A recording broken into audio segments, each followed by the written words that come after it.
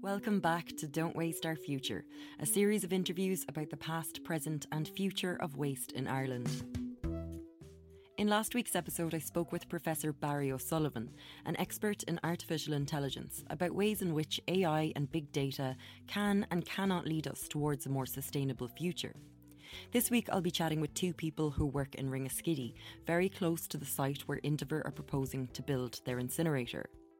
Dr. Gordon Dalton and Jody Power are both determined to stop Indaver's proposal from going ahead. But because they both work for state bodies, we need to be very clear from the beginning that their opinions are personal opinions and are not representative of the organisations that they work for. Dr. Gordon Dalton is an ocean renewable energy economics engineer at the MARAI Centre. MARAI is the Marine and Renewable Energy Research Development and Innovation Centre in Ringaskiddy, with over 200 researchers, working across 6 academic institutions and collaborating with over 45 industry partners. Gordon's speciality is techno-economics, socio-economics and business plans. Jody Power is a chartered engineer, Fellow of Engineers Ireland and Fellow of the Institute of Marine Engineering Science and Technology in London. Currently, he lectures in marine engineering at the National Maritime College of Ireland in Ringaskiddy. The NMCI is Ireland's primary provider of training to those seeking careers in global commercial shipping, and it is considered world-class. Jody will be running as a Green Party candidate in the upcoming local elections in Waterford East, and he is part of the Waterford Public Participation Network, or PPN. And he also served as community representative on the Waterford City Council Strategic Policy Committee for the Environment. I met Gordon and Jody in a hotel in Cork City, and I set up in what appeared to be a quiet area of their closed restaurant. We got about 30 minutes into the recording and I had to stop it. There were kids in the background and people talking and walking past and waiting for taxis. It was so distracting, but it was so hard to call it at that time because we were so far in. But Gordon managed to go away and find a really quiet conference room that we were able to set up in and record again for another hour. So I very much appreciate their patience with that one. And so here is the interview. So Gordon, we'll start with you, and could you tell us about your background with the whole incinerator proposal in Cork? My background, I'm a senior researcher in the MARAI Research Centre, which is 500 metres away from the proposed Indaver site. My initial knowledge of it was when I was in Australia 10 years ago. I heard that Cork Harbour and Cove were battling their second time for this incinerator, and my sympathies went for them. I was very far away, but as chance hadn't happened, I came back to Ireland 10 years ago and I got a position in what was the Hydraulics and Maritime Research Centre in Togher. And I have relatives in Cove who were part of the chase endeavour to battle the incinerator. And again, I was very admiring of them, but I lived in the city and I just supported them in principle, but I didn't get actively involved. My centre then relocated to Ringaskiddy to merge with the Coastal Maritime Centre with a large grant from the government, 20 million, with reason to be beside the National Maritime College as well as the naval base to trigger innovation. So it was a big experiment to bring new business, new innovation in the knowledge economy down to the harbour. Within 6 months of the centre opening 6 years ago, Indaver announced they're going to put in the third application. And I knew immediately that I was facing trouble here, that this beautiful centre which had opened, which is a flagship for the country and everyone was very proud of it, was under threat, hugely under threat from both a health perspective but also reputational damage. So I decided, well, I'm here, I should do my part and get actively involved. So I reached out to Chase, met Mary O'Leary, who was very inspirational, read the documents as much as I could, as I'm not a technical engineer in waste incineration. I then found out that Jody Power is an expert in it, next door in the Maritime College. Reached out to him and he brought me up to speed on a lot of aspects. So together then we decided to get a collective effort to try and have an academic participation in what was going to be the public hearing. So we filled out our objections. We knew that we couldn't voice as representative of the centres because they're a public body and we couldn't represent a public body, so we represented ourselves as individuals who were employees of the centre. And we also gathered other academics who could help prove that this incineration process was flawed. Not only flawed, but also that the material that they had presented was not prepared correctly or perhaps was incorrect. So the public hearing has happened, and since the public hearing has happened, the Dublin incinerator has opened. The enormous plume that it produces has justified my absolute terror of what's going to happen when that Indover site opens in Cork. The explosion that happened in Netherlands afterwards as well, and the cover-up and the toxicity that from the plume that emerged there, is a very realistic chance that this is going to happen in Cork. It's just a matter of time. My own personal opinion is that if the Indover incinerator does go ahead, that my position at Moray has to be questioned. I don't think I could stay there. It would, in my own personal opinion, be crazy to stay. I'll have to consider my options. Jody, then you're just over the road then from Gordon. Yes, but, I am just a little bit closer to the proposed site. Are you in the same ship that you will leave if the incinerator is built? Oh, I shouldn't be laughing. Of course. Well, leaving. I have a couple of more years to go before I retire. So, by the time it's built, I will probably be retired. But I'm adamant that I will do everything in my power to make sure it doesn't happen before I do leave, because I live in Waterford. So whatever happens or comes out, the prevailing winds coming from the southwest, Waterford will be the recipient eventually of the wastes that are emitted into the air from there. So it's in my interest as well to make sure that we don't suffer from that. But also to protect, we have a huge duty of care to our students and to our reputation. The National Maritime College, that people come from all over the country and from abroad, to study here. And to have an incinerator right at 100 metres from our front gate, it's just, it beggars belief that this could actually happen, where the government has spent 50 million developing our college, 20 million developed the Maritime Research Centre next door, and to put a dirty, filthy, smelly, toxic incinerator right at the front door beggars belief. Just unbelievable. I told you before we started that I kind of say some of the things that I've heard that people have said to me that I've no response to, because I just don't know what the answer is. So one person who works in Ringaskiddy said, there are already loads of incinerators in Ringaskiddy, so what difference will it make to have another one? What's your response to that? Right. Yes, there's 5 big pharmaceutical plants there, and they each take care of some waste, some of the toxic waste, through incineration. They call it a thermal oxidation process. But we do know from what goes on in those factories that we have a specific product that's been incinerated. When we incinerate a specific product, we thermally oxidate it. We know exactly what the emissions are going to be from that incinerator. So we can monitor that and check it, and hopefully the EPA are doing their job on that and see what their records are. They must, by law, record all their emissions.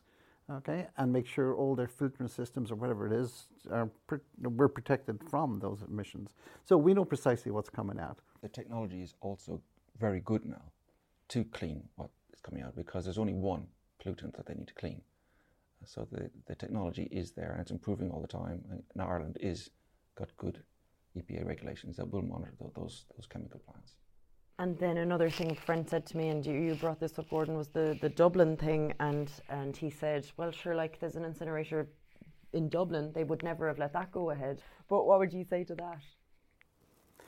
All I can say is that the fact that got to go ahead, it's absolutely horrendous. There was a huge fight, especially from the people from the Ringsend area and from Irishtown, to stop it from happening. I know the Green Party, and particularly John Gormley, who was Minister for the Environment at the time when he was in the government with Fianna Fáil before it collapsed and we had the downturn, was adamant about that would never go ahead. And there was legal challenges put to it all the time. So it was never going to happen as long as he was in power. But unfortunately, as soon as Fine Gael came into power, the first thing they did was to overturn what John Gormley and most educated people know to be a toxic waste incinerator is not the place for the middle of the city. And the whole thing it was overturned, and eventually it got built, unfortunately. Perhaps during the story I'll go into as to why I would be opposed to, and when I see what's happening up there. And it's obvious for everybody to see what's happening up there is totally unacceptable. But as I say, through my story, I'll go into that, and further detail as we talk about it, yeah. So it is scary. I'm obviously terrified of myself because I live in the area, but I just find that a lot of people just feel like it's there's too much to know about this, and the people who make the decisions are hopefully making the right decisions for us, and it's kind of it's hard to believe that they might not be, but like what would the reasons for them not to be? Is it just the easy way out? Is burning things just... It's a little bit more than that. It's big business, it's business taking over, it's corruption, and it's also misinformation, and it's, in particular, it's ignorance.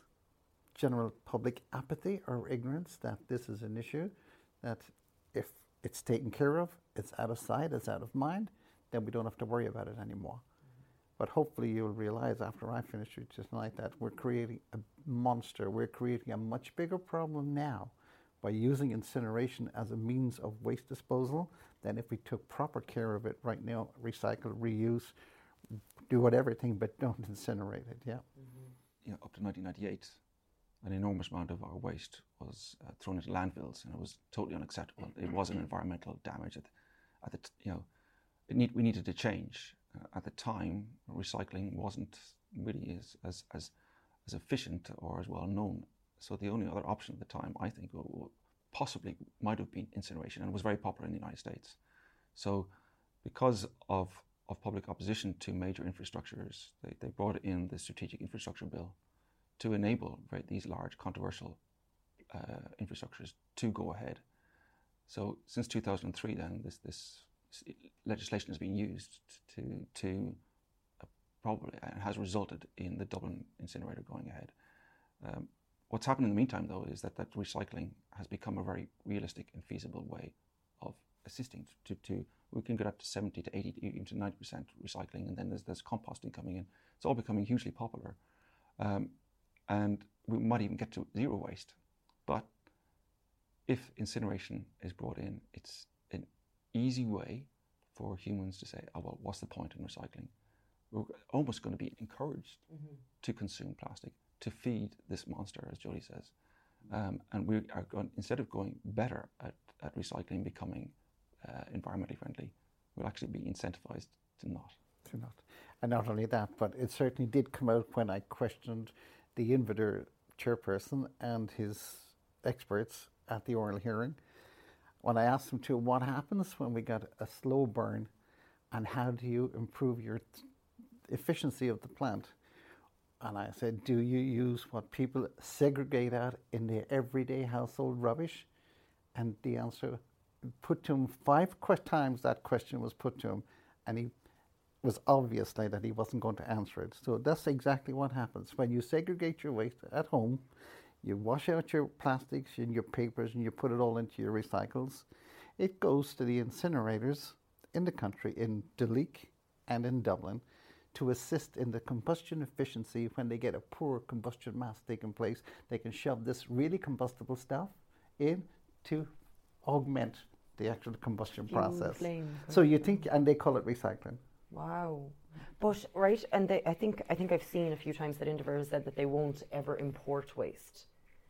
Is that one of the conditions that they'll just use I'm our sure waste? they have no intention of importing waste now. But who's to say things won't change 10 months from now, 10 years from now, or whatever? Business is business, and if you can find a profit, and by the way, Mr. Invitor, John, okay, he'll be retired, okay, in 10 years' time. So there'll be different people at the helm, so on different circumstances or whatever it is, and they'll change overnight. And if we just can't, how can you can't bank on that, that's for sure, that there'll never be imported of waste. There's always the opportunity to do that. And I say, when I talk about it later about my visits to Denmark and to Sweden and have a look at incinerators there, that's exactly what they were doing there. The frightening thing is that these companies are going to have very Loctite legal contracts. And these contracts will be that they must be provided with X amount of waste, and if they're not consuming X amount of waste or making X amount of profit, that the taxpayer will either have to pay subsidy to support that loss, or that they will probably have to be allowed to import. And the Cork incinerator at the moment is adamantly saying they will never import. Their business model is purely to service the Irish waste problem. But if Ireland can't service their waste, and it's in their contract that they must have X amount of waste, either we pay them a fine or we allow them to import. If you don't mind me coming in, that's called a put or pay clause, okay? Put or pay. So us, the taxpayer, will have to supplement their profit margins if they don't reach the profit margins that were forecast in the contract when they signed the contract. And is importing waste, did we import waste from Northern Ireland, is that importing waste? Or is it part of the all-Ireland economy that we're trying to do? I just can't believe that they're putting it forward that way. In addition to this, they're going to be signing a 30 by 30 lease. So so it's 30 with an option to 30. Of course, they'll take it, especially if they're going to be paid for losses.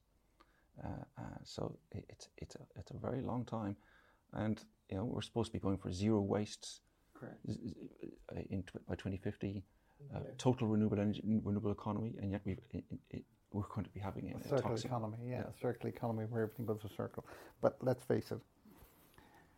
If we recycle the recyclables, that's all the plastic, the paper, the wood, the organics, what's left to burn? There's nothing left to burn if it's done properly. So unless there's organic material going into the incinerator, nothing can burn. So it's inorganic, it doesn't burn. So it just goes to show you, either they're mutually exclusive. Recycling, reuse, okay, and the proper way of dealing with the waste stream and incineration are mutually exclusive. If you have one, you destroy the other. Okay, so if we have proper recycling and reuse, there is nothing to feed an incinerator.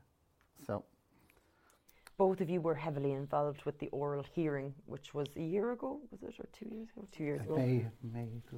2 years ago. I finally got my head around this, I think.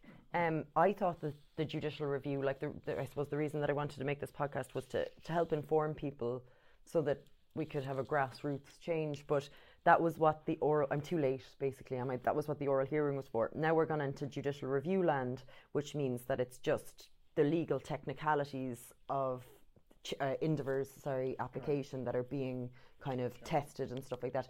So is there really, if the public all rise up, if there's just an overnight collective conscious change and we all decide tomorrow, okay, we're going to stop using bags and throwing them out immediately after, is there nothing we can do now? Is it so far in the legal system that there's no going back?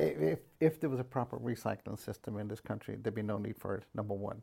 So it's up to government to put things in place to encourage people to produce plastics that can be recycled, to produce paper and cardboard that can be recycled every time.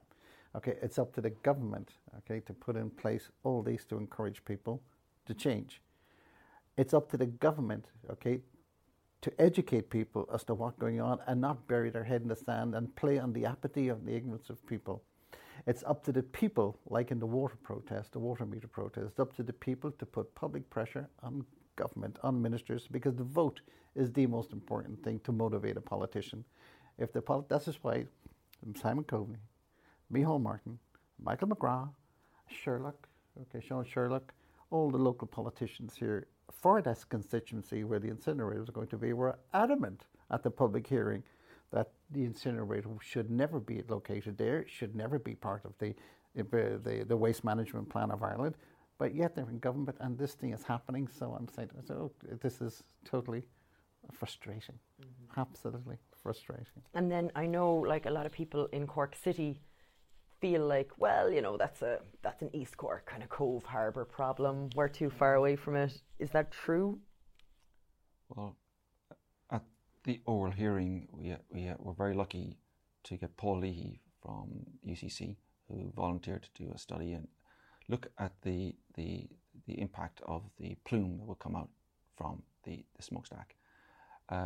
But more importantly, one of the many unique features about the Indiver site is that there's a wind turbine right behind it, and there's very few studies that have looked at the impact of what a wind turbine will do to the Will it mix it up? Will the nice, beautiful plume, which is supposed to go straight out up to the atmosphere, actually be impacted to actually hit the ground as a result of it? And he proved that it would. with his turbulence modelling, and he also showed that it would hit the ground at around Monkstown to Cove and spray all the way around. And there are other studies, as Jody says, that it will reach up to 25 kilometres depending on the wind. Paul Leahy showed in his presentation also that when the wind is directly behind the wind turbine, which is a southerly, or directly in front of it with a northerly, has the highest impact. So that's straight to Cove or straight to Crosshaven. Correct. We also know from the studies done in America, in fact, when the incineration process was first proposed in Ireland, going back into the late 1990s and the early noughties, Professor Paul Connaught and Chase were very much part of bringing him to Ireland to educate people as to what incineration was all about. And he's a physicist from the University of New York. Well, he was, he's retired now. And because of incineration in his area, New York, and the fights that they had against it, and as a physicist, he was able to go in to do the proper studies into exactly what's happening with incinerators. But his research, and it's out there in the research land, but his research showed that the fallout from stacks, of incinerators will have a reach of up to 30 kilometres, from a radius around the actual incinerator. So the whole of Cork City, depending on which way the wind blows, is vulnerable to the emissions from here. Also, the nanoparticles, that is the very small particles, that's 10 to the minus 9. That's 1 millionth of a millimeter, in diameter. These are the very small particles like dioxin, PCBs, and furans, which are nanomolecules. Those go into the air and they'll be carried with the wind to England, to Europe, to wherever, anywhere downstream, Waterford, in particular. So, and the nanoparticles, as you're saying, these are the most toxic particles known to man if it's dioxin, PCBs, and furans. But we also have lots of other chemicals in there. And they're just the really, really nasty stuff. But nanoparticles, when you breathe them in, they go straight into your lungs, and they go from your lungs into your bloodstream, and from your bloodstream into your organs, and into the DNA, the very structure of human life, of who we are. They go into the DNA. We do not know at this stage what happens inside the DNA because we're only down to 10 to the minus 9, this nanoparticle at the moment. When we get to pico levels, now we'll be able to see exactly what's happening. But we do know the results of what happens when we destroy the cells that we have. Cancers, we have all sorts of problems, all right? And we have problems with kids born with no legs, no arms, or whatever. And who said this? There was a very famous professor. He's still actually with us. He's living in Northern Ireland at the moment. Professor Vivian Howard, who's a toxicologist and epidemiologist, from the John Moores Liverpool University. And he came in and he talked about what happens to heavy metals, toxins in our system, and how they actually break down the human DNA and to lead to the problems that are so prevalent in society. The cancers are everywhere. All right, and Cove, unfortunately, already has, because of the Irish Steel and the toxic amount in Hull-Bullen, is dealing with 150% more than the average around the country in cancers. So that's not good. And put another thing on top of that is lethal. It goes back to one of your earlier questions. What's the difference between a pharmaceutical incinerator and this new Indiver? Well, as Jody says, only one chemical goes into a pharmaceutical incinerator, and if it's done properly, should be cleaned properly and with modern technology and minimum impact. My simple understanding of an incinerator, a modern toxic or municipal waste incinerator, is that it's just everything is thrown in there. And I mean everything from household waste.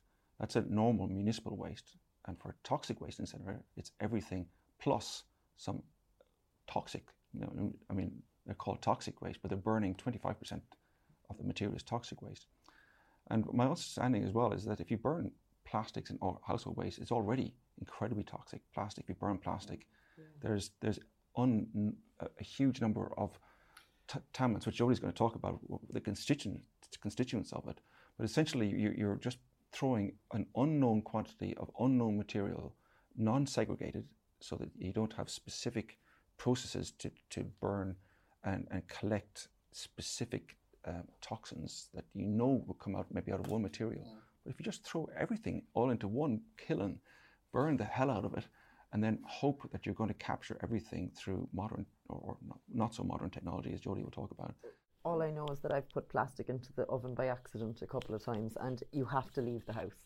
Like, there's no staying in it for the rest of the evening. It stinks. I don't know what happens, but... Look, polyvinyl chloride, PVC, it's ubiquitous. It's everywhere. Yeah.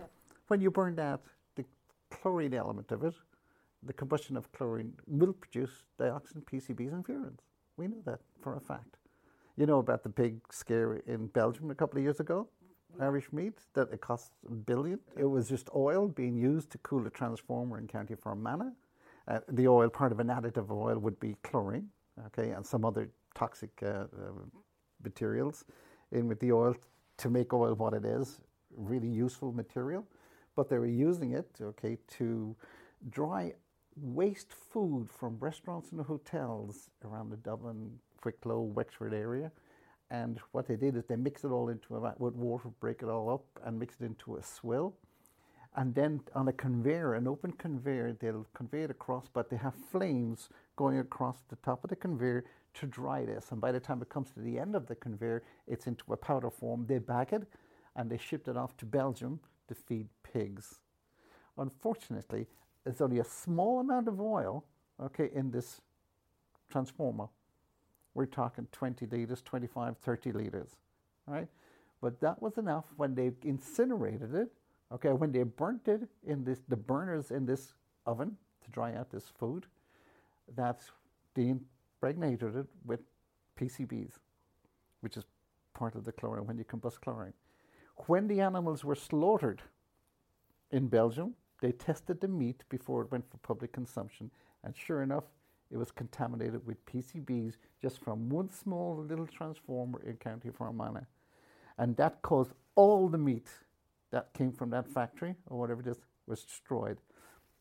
And they were able to trace it back all the way to this waste place in Wicklow, okay, that got the oil from this transformer in County Fermanagh. That's how insidious it is. One small little transformer, badly treated, not recycled or not reused properly, incinerated, and it cost €1 billion worth of problems, huge reputational damage to Ireland and the food industry that we have here. So it's just one little thing. That oil will be one of the constituents that is a toxic material that they will be putting into the incinerator. Oil. So like, anything. Actually, tell me that, because it says a municipal waste incinerator. Yeah. It sounds very kind of innocent. Dublin is municipal, Cork is municipal and toxic waste. Yeah. And what's toxic? Everything. A toxic could be from a chemical factory. It could be from anywhere, okay, industry. And toxic just means the waste that's coming out of there, once you combust it, is lethal to human beings, okay? So they're saying that they have all the filters and all the safeguards there that it can never come into the public domain.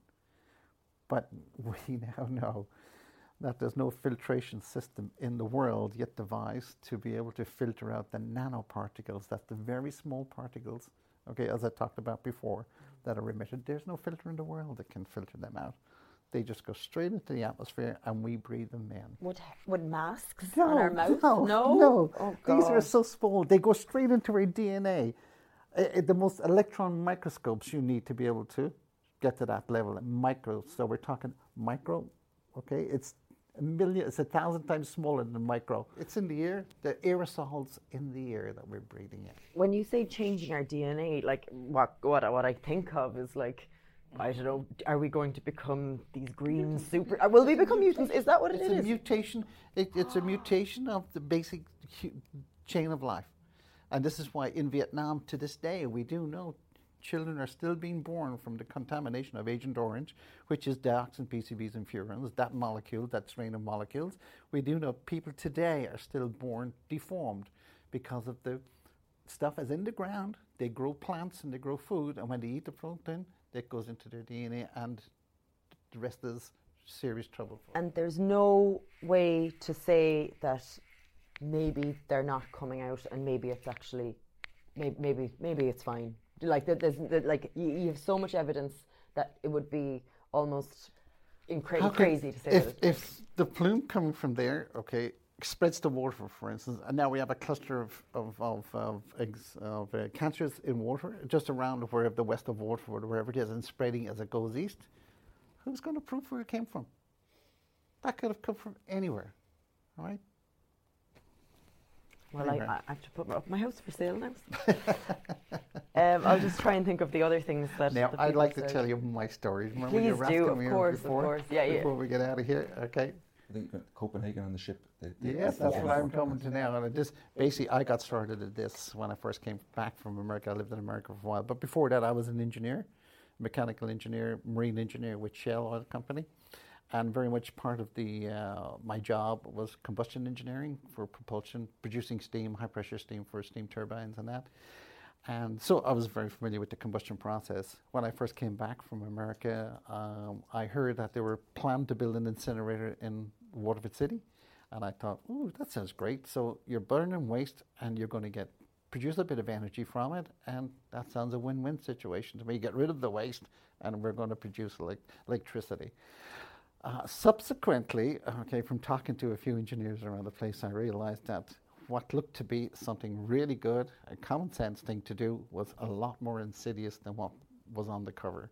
Once you opened up the book and you found out exactly what was happening, what the combustion process and the results of the combustion process, it soon became apparent that this was absolutely the wrong way to go.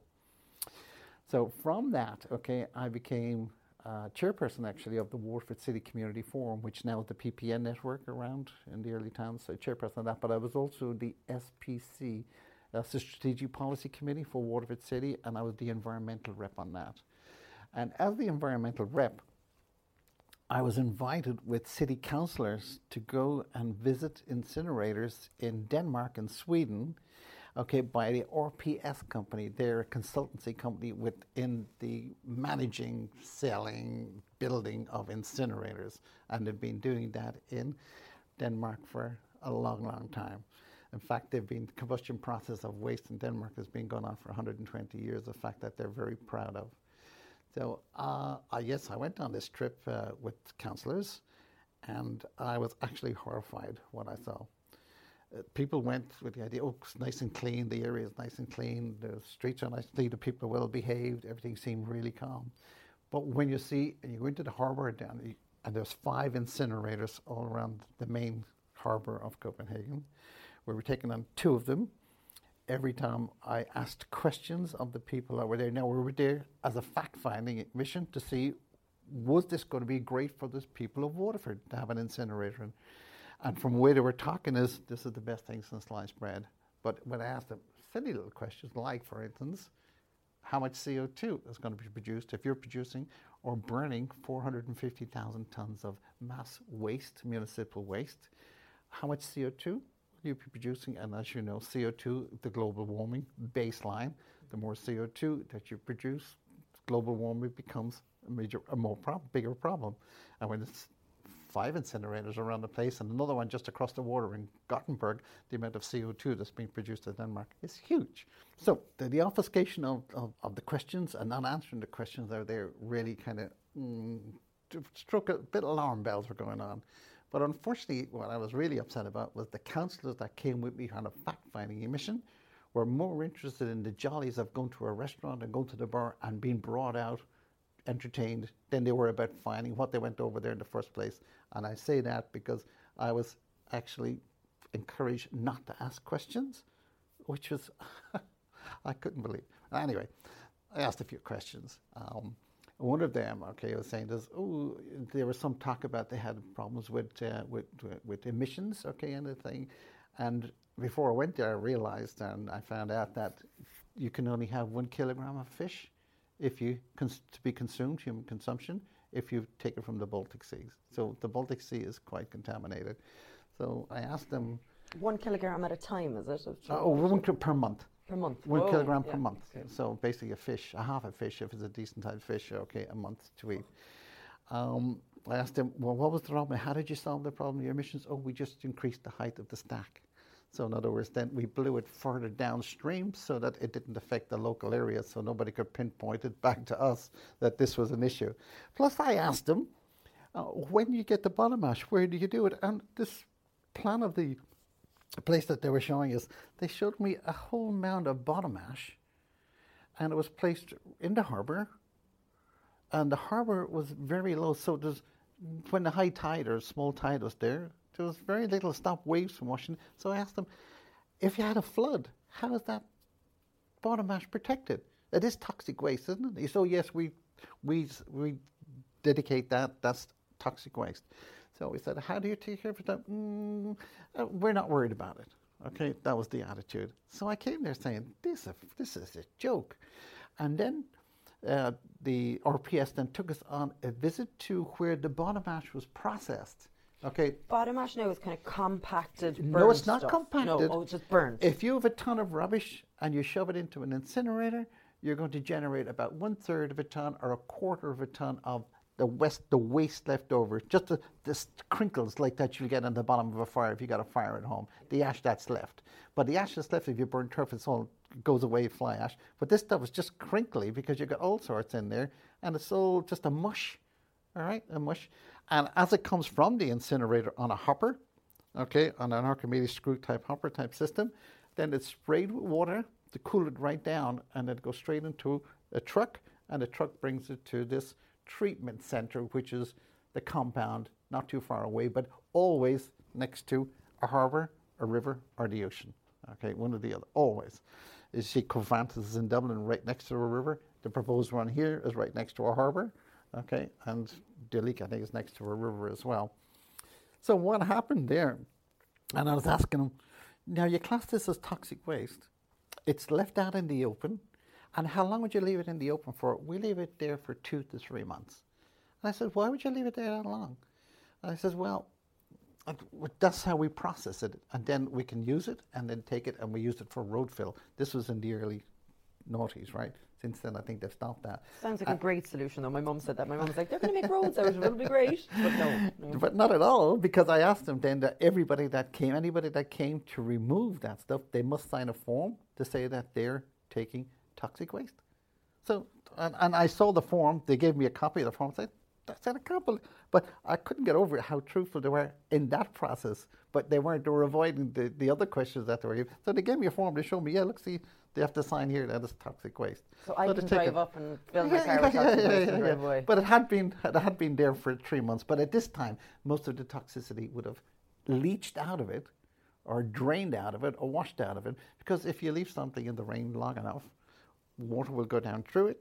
It will wash out the chemicals. And water being a universal solvent, if there's any solvent there of whatever it is, it'll be soluble in the water. The water will take them. And it then drain the water out, collect it in a little pot, check it every day to see what the volume of contaminants are in it. Does it go into the harbour? And then straight into the harbour. And straight into the harbour. That's exactly what they're doing in Covantis in Dublin right now. Okay? Straight into the harbour. Now, what's in the bottom ash that makes it toxic? And I think the answer to that came a couple of years ago in a port called Devonport in the UK.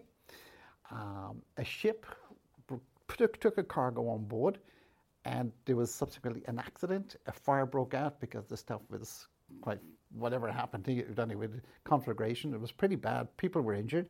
And there was a Marine Accident Investigation Board and went in to investigate as to why this happened. And the conclusions were of that accident. Number one, the cargo that was specified for the vessel was a cargo called U-1BA or IBA, right? Now, the captain, when asked, had no idea what it was, but that was the specification for it. It was untreated bottom ash from an incinerator in southern England. So in other words, they took it straight from the incinerator. They didn't leave it out in the harbour for 3.5 months or whatever it is. They took it straight there after maybe a couple of days or whatever, put it on this ship, and this was being shipped to Germany, all right, for disposal. When the accident happened, the Marine Investigation people went in and they did a complete analysis of the cargo. And they found it of the bottom ash. And let me just read you some of the constituents that were in that bottom ash. And if I start at the top, have you got a few minutes? Yeah.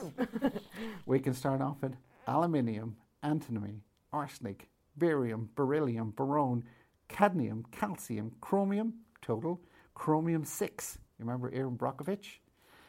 Cobalt, copper, iron, lead, lithium, magnesium, manganese, mercury, molybdenum, nickel, phosphorus, potassium, selenium, silver, sodium, strontium, thallium, tin, titanium, vanadium, zinc, cyanide free, cyanide total, fluoride, and ammoniacal nitrogen. Now, these are all in parts per million, okay? We see here, for instance, the cadmium was 6.4 parts per million. Now, a parts per million, okay, 10 to the minus 6 sounds very small. But when you've got a cargo of 4,000 tons on board a ship, that's 4 million kilograms. You multiply the 4 million by the 6.4 parts per million. Or the other one here, what have we got? The nice one here, the chromium, the total chromium in there. That was at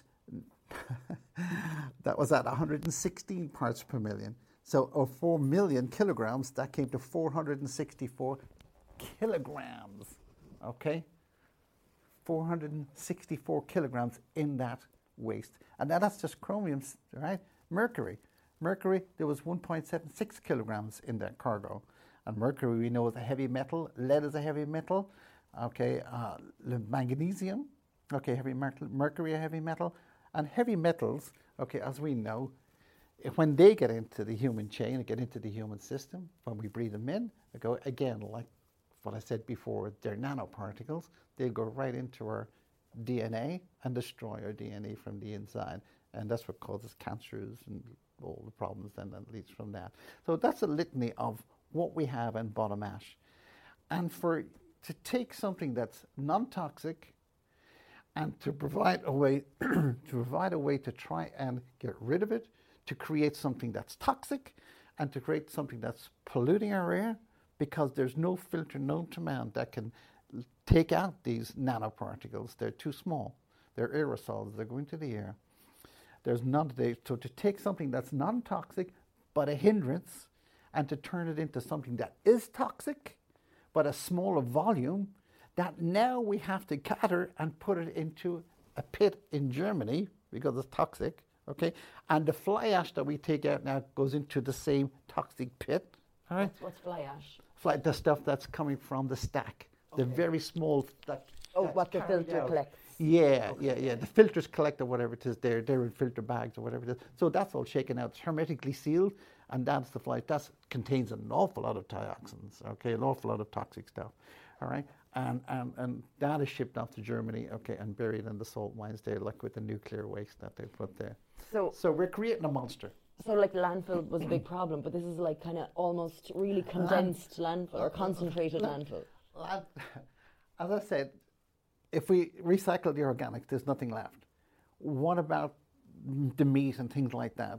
Well, forgive me, we can manage that really, really well. There's not a problem with us. When people die, okay, we bury them. Is there a problem with people being buried? That's organic material being put in the burial. Once it's done properly, we don't have a problem. There's no pollution. It subsumes back into the earth, turns to dust, and the whole thing, the cycle of life goes on again. All right? When we burn it, we create a toxic mass that we have to deal with and sit on it, and there's nothing more we can do with it.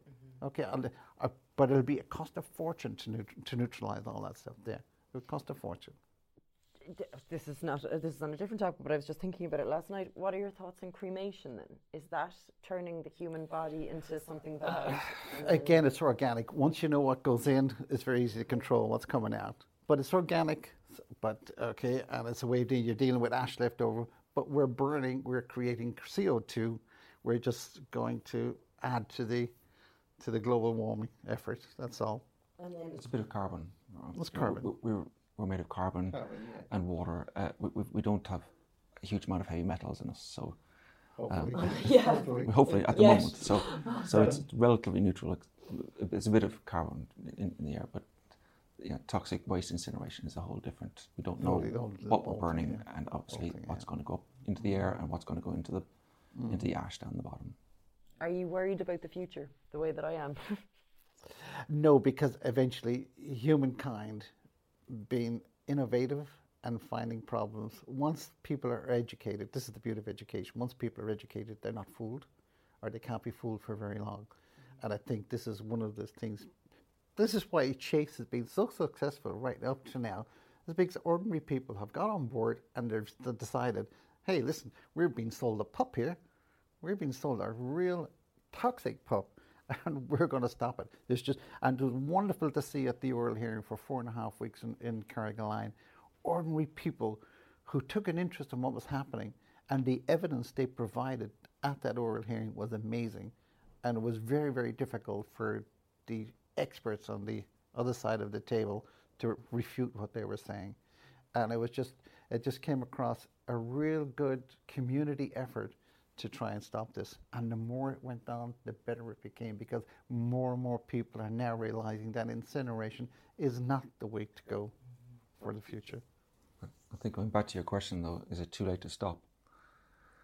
I have this unfortunate, sad feeling that it is certainly, from a technical point of view, it's a done deal. Whether it chases lawyers and barristers do a miracle and prove that due process was not followed properly, and that the judges will disprove it from that perspective, we can only hope. But that's purely down to legal. Unfortunately, this ship has sailed on board Prinola by approving it, despite the fact that, as Jody says, the evidence is so contrary to it, and it's only been approved from a historical legacy infrastructure bill, which is not fit for purpose anymore. It's not modern. Ireland has gone way beyond it now. We're almost as good as other countries in recycling, and we'll get better. And we've been approved of this monster from a legacy that we don't need anymore, and it seems to me just a very quick, poor solution to a common problem, that if we were to sit down and actually really think about it and get innovative ways, and there wasn't so many top people who are going to benefit from this, people in Engineers Ireland, okay, who are pushing this because they see it as jobs for the boys, because RPS are very involved in Engineers for Ireland, and they're the people pushing this. And Rumble are another company in Copenhagen as well that are pushing incinerators throughout the world. But as I say, to the dinosaur industry, there's done 100, 120 years ago, 1 million years ago, cavemen, that's how they took care of their waste. And here we are in the 21st century, and we're still talking about burning waste and polluting the atmosphere, polluting our bodies and everything. And surely we have a better way of doing it in this day and age, yeah. I have one last question for you, because I think that you're both, I suppose, very brave to take a stance on something that you believe in. I find it hard sometimes to do that. I find it like, it's easier to just... Well, it is our future, and it is our kids' future, and it is our kids' future's future. It's okay, forever, gone down forever. And to have this stuff lying around, okay, in toxic burial pits. So they're saying that, we shouldn't have, burying, we shouldn't have landfill and all this stuff. This has to go into a landfill. All this stuff is going to be buried somewhere. All right, and now we've created a monster, because now we have to really segregate this and sit down like nuclear waste. We have to sit on it for hundreds of years to make sure it doesn't leach out, to take care of it. So we're creating a monster. It's going to be a very expensive monster as well, because let's face it, once people started getting in and hooked on incineration, a quick way to get rid of all the waste, it's going to get worse and worse and worse, and prices go up. All right, because now they'll have a monopoly on waste disposal, and once people have a monopoly on waste disposal, we'll be paying through the nose for it eventually, through the nose. So the tragedy is that Cork has become such a model of green solutions, of a new society. That fantastic new renovation project from the slag heap from Irish Steel, Spike Island. These shining research centres, which are kind of a shining light of Irish innovation and the knowledge economy, and then this could go up, which would just make I think a farce of it, really. Totally. Well, there were times you were like, I'm just going to leave it alone. It's just too complicated. It's taking up too much of my time. It's not complicated. It's very simple. It's very, very simple. We have a waste product here that can be recycled, reused in most cases. But what we do is we get it, we stick it into the back of a lorry, it's squashed into the back of a lorry, it's dumped out into the incinerator hopper and goes straight into burning it. All right, so that's a very quick and easy, but what I'm saying, of what I showed to you, what we're producing is a monster. All right, and instead of buying viable ways where we can recycle and reuse. And everybody's talking about it now in Europe and Holland. They're trying to do it as much as possible. Okay, to put into a cycle economy. So get everything recycled all the time back into nature. Just like human bodies when you burn it, or when they're buried. Okay, they're buried, they feed the worms. The worms die, whatever it is. We put carbon back into the earth. The earth is fertilized. It grows more food for us. And the whole thing becomes a cycle. Yeah, and that's what we need.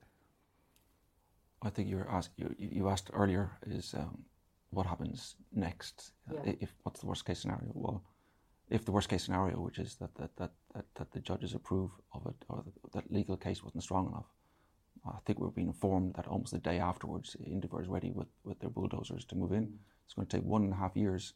Only they're really going to build up very fast. You saw how fast the incinerator went up in Dublin. Both the construction noise is going to be incredible there. That's a barrier enough alone. But then once that chimney goes for their first trial, I've already said that my position is I have to go elsewhere, and I think it's going to be a very unattractive part of Ireland to live in for families, for academics, for university institutions that should be in clean environments. It's the antithesis of a clean, modern, technological, innovative smart society. Smart society. Yeah. And it's going to be an awful shame and very sad and embarrassing. Next time on the podcast, I would love the opportunity to speak to someone from Indever, or someone who is pro-incineration and would like to bring their ideas to the conversation. If you'd like to be involved or have any suggestions for people who would take part, I would love to hear them at info@thevidacademy.com. Thanks for listening to Don't Waste Our Future, and we'll see you next time.